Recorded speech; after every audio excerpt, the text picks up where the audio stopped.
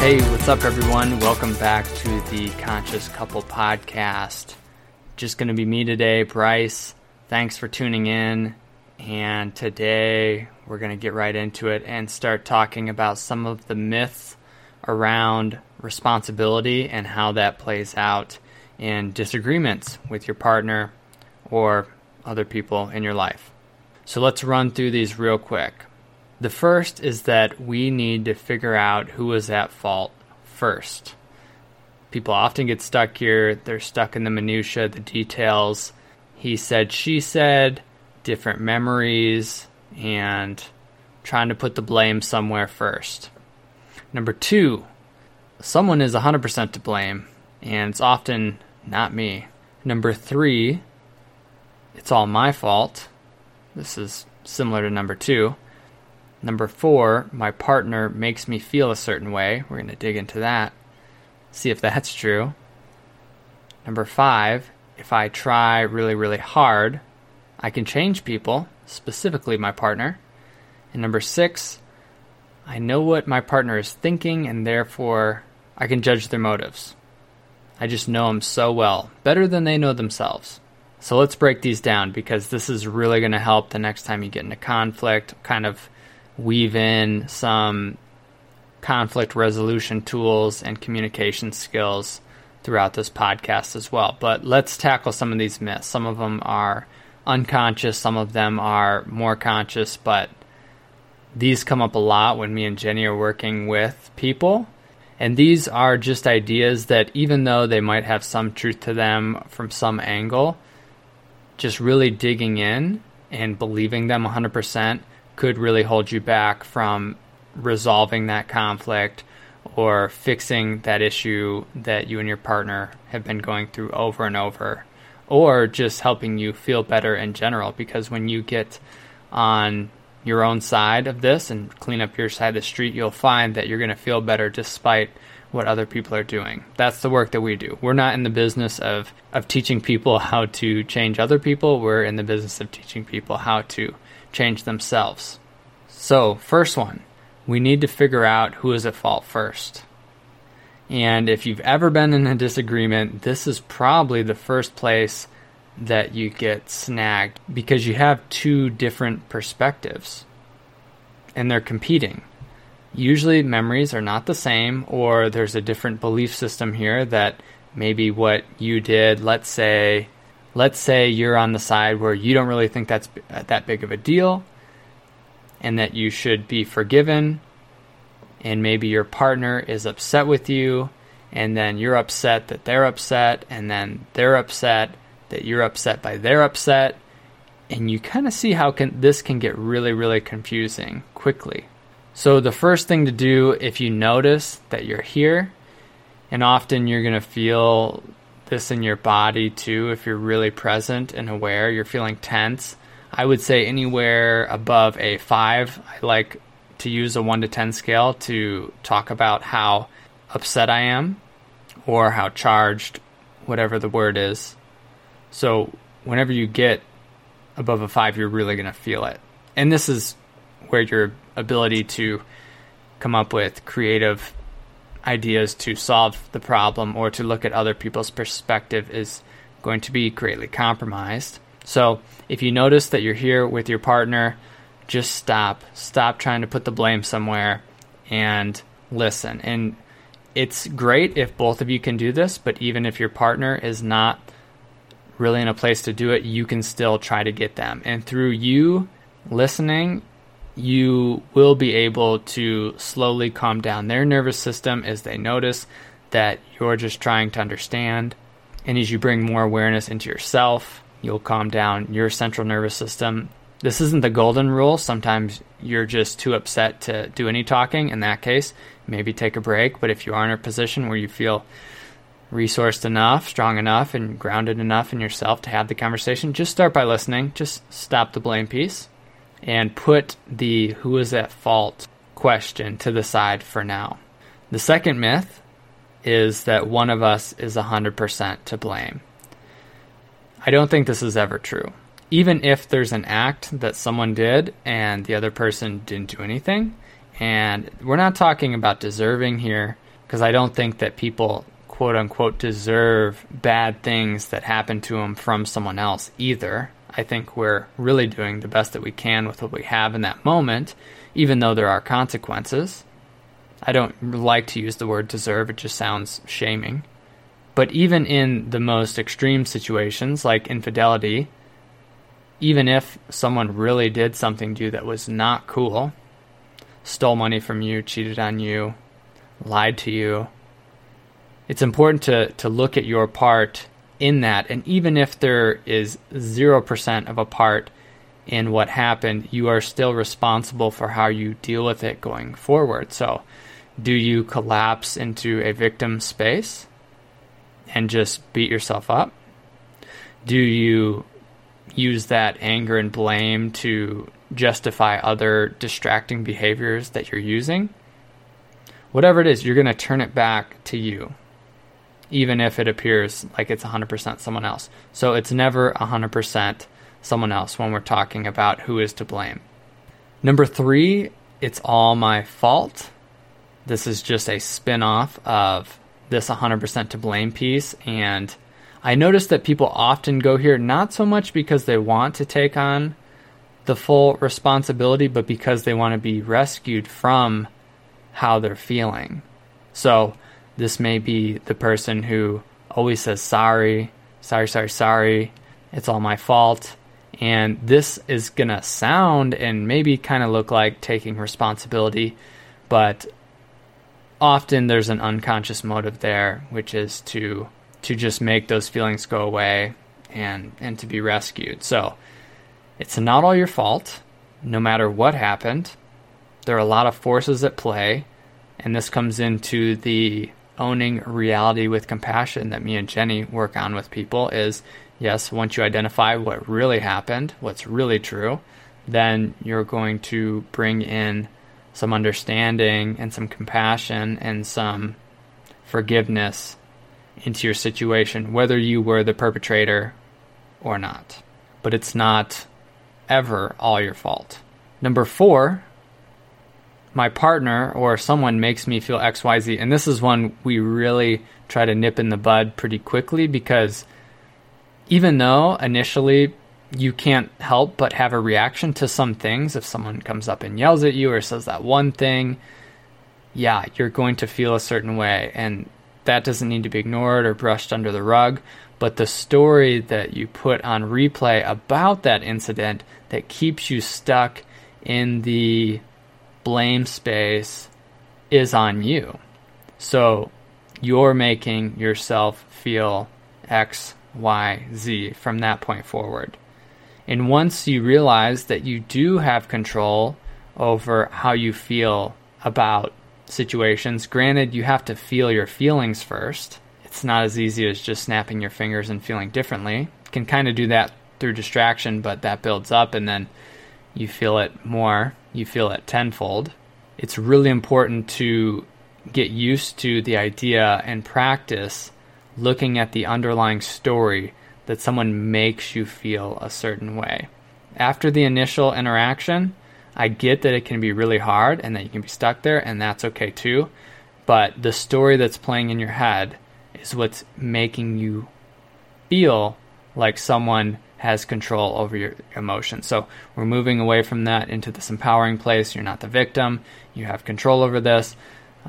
Mindfulness is really important. Really, a big piece of mindfulness is becoming aware of what you're really feeling in the moment. And when you create that distance, it takes the edge off. And then it's possible to move through emotions and situations through changing your perspective, through questioning, to where you have a fair amount of control over how you're feeling. And even if you're feeling something that feels really uncomfortable, having a little bit of distance there, that you are the awareness of what is happening, and you can look at emotions as bodily sensations and stories, it really feels much different. And if you haven't done it before, if you haven't really stepped back, you might be like, I don't know what you're talking about. I don't know what this distance is. I encourage you to try it. I encourage you to try meditation. You might not get it the first time. It takes sometimes a fair amount of work to really get to the starting line, especially if you're a fast person, a really anxious person, or maybe you're depressed, which is actually another form of anxiety. It may take some work, but you can get there. And once you do, it's just like seeing your face in the window pane for the first time. It's like, oh, this is possible. And then you'll be able to return more easily than when you didn't even know what it felt like. That sounds a bit philosophical, I get it, but there's a lot of really well-practiced mindfulness masters out there saying the same thing, so it's not just me. Number 5, if I try hard, I can change people. I can change my partner especially. So we often get here with someone where they're coming to the table and their partner's not, as far as working on relationship stuff, or there's a single person that's really wanting someone to just see how hard they're trying and step up to the plate in the relationship. And even though it's not always explicit, people aren't asking, how can I change this person? The underlying idea is that, okay, what do I need to do to get them to do this for me?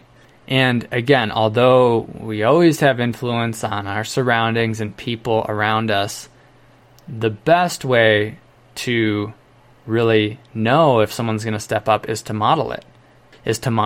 And request it, but it doesn't mean that someone is going to. You can be great at all this relationship stuff, and your partner might just fall back, and they might not be the right person for you. That happens all the time. It might be a years-long process of them slowly stepping up, but you're kind of the leader in the relationship. If you're single, you might have a hard time dating if you're speaking the language of relationship and everyone else doesn't know what you're talking about, and they are maybe not aware, and lots of people are just looking to hook up or just be with someone, and you're looking for this deep connection, and everyone else is just looking for someone so they don't feel alone, someone who they can have fun with, who's not going to rock the boat. So yeah, dating can be super hard when you're trying to have a conscious partnership, especially from the beginning.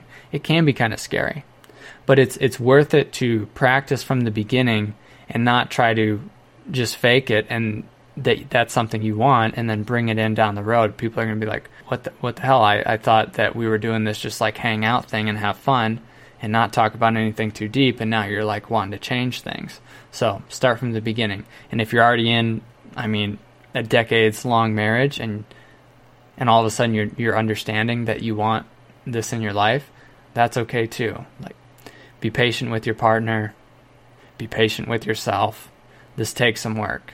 It's just like losing weight, right? If there's a lot of baggage there, a lot of stuff hanging around, it's gonna take some consistent work. Number 6, I know what my partner is thinking, and therefore I can judge their motives, or whoever else it is. So again, this is kind of an unconscious one, but we'll get here a lot in disagreements where it's like, no, I know what you did to get a reaction out of me. Or even though you say that you don't care, I know you care. And part of this comes from this cognitive mechanism that we have that's called procedural memory. So just like learning to ride a bike or ski for the first time, we pick it up and then it's like muscle memory. We automate this thing that we do, even though it requires brain function. Once we kind of understand it, we think we know it. We've mastered it, so we don't have to think about all the pieces of what's actually going on. And we'll do this with our partners too, where we're in a routine and we start to see them as never changing, and we make stories up in our head of why they're doing what they're doing. And if this goes unconscious long enough, it's going to create a lot of problems if we don't stay curious about each other and why we're doing what we're doing and where we come from and where we're wanting to go. All of these big questions are what makes up this conscious partnership that me and Jenny are talking about. And this is one of the biggest things that comes up in disagreements, where people, and I notice this in working with couples, they will start speaking for each other. Well, when they do this, he just feels like he can say whatever he wants to me, and like, well, she just thinks that like she can go spend all the money or whatever. And we have to pull the e-brake at that point and just bring awareness to, hey, do you realize how you're putting words in the other person's mouth and they haven't even agreed? Sometimes they're flat out shaking their head and they're already like getting really angry about this. And it makes sense. Like, no one likes putting thoughts and words into someone else's mouth. So, and it makes it hard when if there isn't a lot of awareness there, you don't really know what you're feeling yet. So again, if you need to take space, go ahead and take it. But when you come back, try not to think you know exactly what's going on with your partner, because you don't. You have to ask. And if you think you know, you'll stop asking questions, you'll stop learning, you'll stop growing. That's how this whole thing works, this communication piece. There are not all these hard and fast skills that if you just do 1, 2, 3, everything will be fixed. There will always be conflict. You're always going to have to stay curious. You and your partner and the relationship are always changing. The relationship is really this entity that, even though you create with your partner, neither one of you has full control of it, but you both have to nurture it in order for it to grow. So this has been really fun to talk about. This is kind of a quick episode. If you're feeling really inspired by this, like, oh man, like I want to take ownership of some things that are happening in my life, I encourage you to write down everything that you blame yourself for. This can be a really powerful exercise. Take off the filter and then write down everything that you blame others for and just see what comes up. Shoot for 25 each. I guarantee, if you're really being honest, there's going to be a lot there. And it's not that you're going to change overnight, but just bringing awareness is the first piece in changing and taking responsibility for your life. And if you really want to go a step further, if you feel like you're in a safe enough place with your partner or someone in your life, practice owning your blame a few times throughout the next couple weeks. So this happens with me and Jenny, where I'll notice when I feel like she's done something that I didn't like, or something that I thought she was doing to get a reaction out of me. This definitely happens sometimes. I will say, I feel like I want to blame you right now. And that's a really powerful place to start, because I'm really owning what's going on for me by taking ownership and following up with, and I really want to figure this out because it's confusing, because I want this to feel good for both of us. We have that intention there. We both want it to feel good. We both want to resolve it. Neither one of us really wants to blame, but in this moment, this is how we're feeling. It's real. It's empowering. This is really good, healthy communication.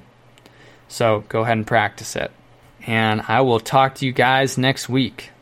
And we will be on the big island of Hawaii, so I'm super excited. I encourage you to really think out of the box and come up with whatever big move you want to happen in your life. We started putting this together a year ago.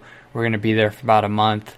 Don't be sitting here a year from now wishing you had done that trip, or that getting involved in that thing you really wanted to, or signing up for that relationship class, or getting into coaching. Whatever it is, facing your fear, start it now so you don't look back tomorrow and wish that you had today.